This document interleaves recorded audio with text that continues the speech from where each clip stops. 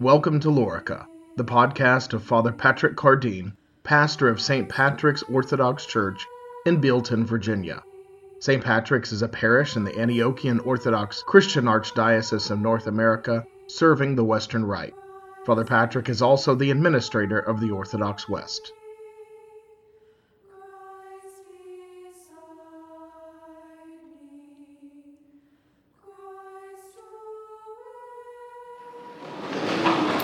We are hungry beings. We were made by God to be hungry. Desire, eros, desire, is innate to our very being as we were made by God. We naturally seek satiation. There is within each one of us a longing for fullness. Our desire and our hunger is satisfied in the most primal way by eating and drinking. You can't get any more primal or basic than that. We are hungry, and so we eat. We are thirsty, and so we drink. God gave us this world for food. He gave us the whole world for food that we might eat and live. Although, remember, there was a little restriction. We couldn't eat everything. It was one little thing we weren't supposed to eat. But aside from that one restriction, the whole world was laid out as a banquet for man, that he might take and eat. And through eating, he might give thanks, and he would live. Not just live biologically, but really live.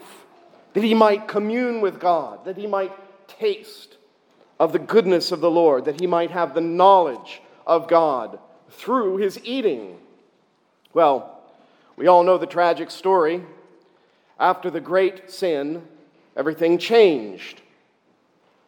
Now, on this side of the great sin, we still need to eat to live as a practical matter. If we don't eat, we die biologically. And yet, men are fools because we think that food gives us life. We think that if we eat, we will live and we'll be satiated. But men are fools because he fails to recognize the obvious. We eat, and we don't live. We eat, and we die. Every one of us. The life-sustaining food, quote-unquote life-sustaining food we eat, does not keep us alive.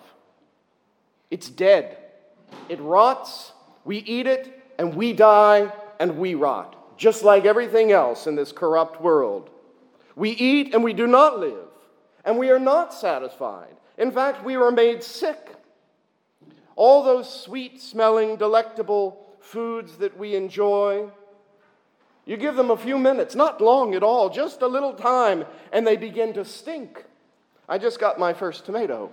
I got home from the Parish Life Conference and was so happy to get my first tomato. The woman delivered it to me in my office. She said, "Look," she came bearing the first tomato, and she turned it over and it was rotten. It was such a letdown. But there was another one that wasn't rotten. Have you ever smelled rotting tomatoes? They're pretty nasty. Our banquet of life that God provided, it's turned into an offensive stench. Since the time that our first parents turned food, a gift of God, into a little god, an idolatrous god, our relationship with food, to this very day, I think it's gotten worse than ever, not better. That once little god of food has grown into a great idol that seems to fill the whole earth. The food God gave man originally brought happiness and joy. Food was an instrument of satiation. It brought fullness to our lives. It brought rest. Food still fills us, but now instead it bloats us. It makes us fat. It makes us full, yes, but it makes us sick. And it leaves us with disappointment. And we just keep eating and eating, thinking that eventually we'll get enough in us, that eventually we'll be satisfied, but we never are. So we just take a pill to counter the ill effects of food so we can eat some more.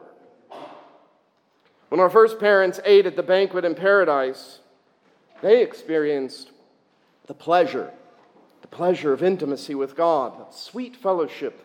They tasted of the divine life. They communed with God. But now, when we come together to eat, seeking fellowship, there is what? Fighting, discord. Food becomes an opportunity in our world to steal, rather, to grasp for greed, to take from someone else. We fight even over where we will sit at the table. Instead of communing in peace, food and eating together becomes an opportunity to murder one another in our hearts. God made man to be hungry, and God prepared a banquet for man. He gave man the world as food, a sacrament of his own life, that man might eat and give thanks, and by eating with thanksgiving, he might live. That he might live, that he might have intimacy with God, and that man might commune and share life one with another. But food has been made into a god, an idol, and therefore a source of death and corruption. It bloats, it makes sick, it rots us. It no longer fosters communion, rather lust, greed, theft. Our banquets become an occasion not for love, but for oppression of the poor and weak. The food that God gave has become a curse, a rotting, stinking death to mankind. And we grasp at it in a frenzy, shoveling it in. Just go to Golden Corral's buffet. You'll see what I mean. Shoveling it in. I think they set the tables at a little bit higher height, so you don't even have to bend over. You just shovel it right off the plate into your mouth. Shoveling the food in, hoping it will make us live, hoping it will satisfy us, and it never does. No, I'm kidding. Can't leave you there. That would be awfully depressing. No, we need not despair. God has not forsaken us. He has not left us destitute. He has provided another banquet, another meal, true food, true drink. This food that he has given us, which has always been the real food. Everything else was a type and a shadow. This food comes down from heaven. It does not rot. It does not make sick. It truly satisfies our every longing and desire. It satiates. It fills us with joy. It heals and brings us together, all of us together in sweet communion. The food God provides. He didn't have his, I don't know if there are chef angels up there in some heavenly test kitchen or something. But that's not where this food comes from. It doesn't come from some heavenly kitchen where his angels prepared it and sent it down. No, the food we eat that gives us life, it is the bread of immortality. It is God's own flesh and his own blood. God has given us himself to eat.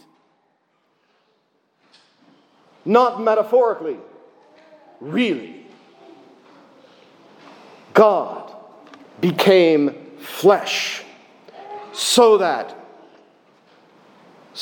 he might suffer and die and be raised from the dead, and so that he might give us his very flesh as bread, that we might take and eat, that we might drink him into our very bodies and selves. This is real. We are not Gnostics. We are not seeking a disembodied, ethereal existence. If you haven't noticed, you are earth people. He became flesh, and you receive his flesh and his blood. And he said, if you do not, you have no part in me. We eat the flesh of God who became man for us in the womb of the Blessed Virgin Mary. That is the scandalous proclamation that we make, and especially on this day when we celebrate the feast of Corpus Christi. Man's desire to eat and be satisfied is now fulfilled, and this is our great joy. God with us, Jesus Christ, made man, made flesh and blood, St. Paul says, the cup of blessing which we bless, is it not the communion of the blood of Christ? The bread which we break, is it not the communion of the body of Christ?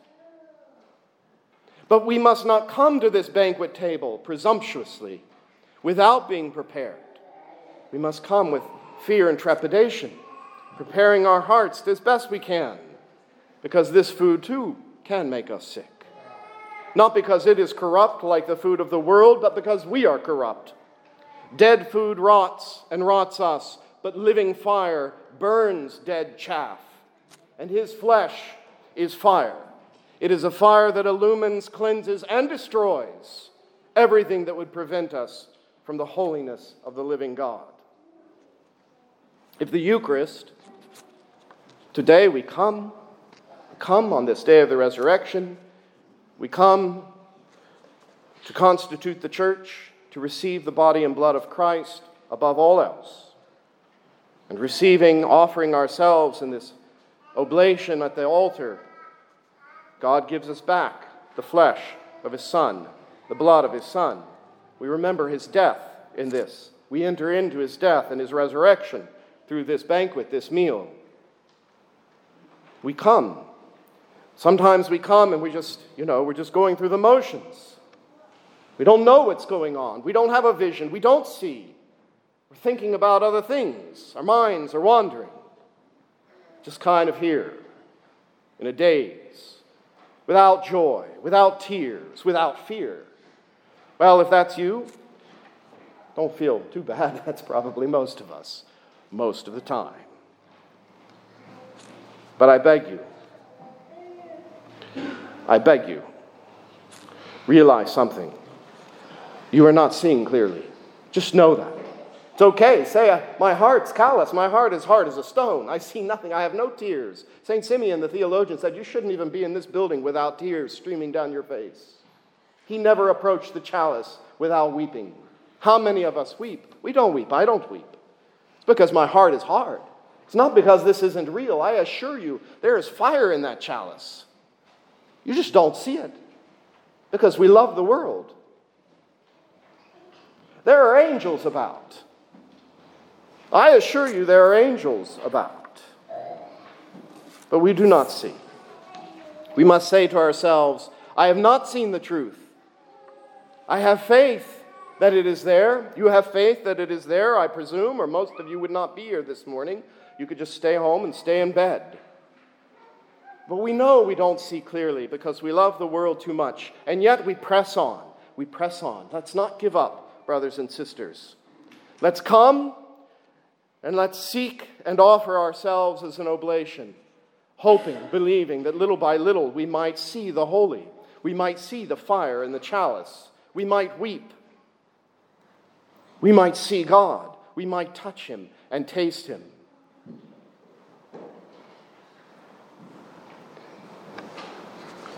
The glorified and crucified Lord of heaven and earth is here with us today, not just in a disembodied spiritual manner, while he is that, through the gift of the Spirit, but he is here bodily, and we shall take him into ourselves. We shall eat his flesh and drink his blood. And we do not even realize what we do. God, give us a sense of his holiness, his presence. Help us to be present here, to be aware, to see with eyes of faith. In the name of the Father, and of the Son, and of the Holy Spirit. Amen. You have been listening to Father Patrick Cardeen, pastor of St. Patrick's Orthodox Church in Bealton, Virginia. This has been a production of the Orthodox West.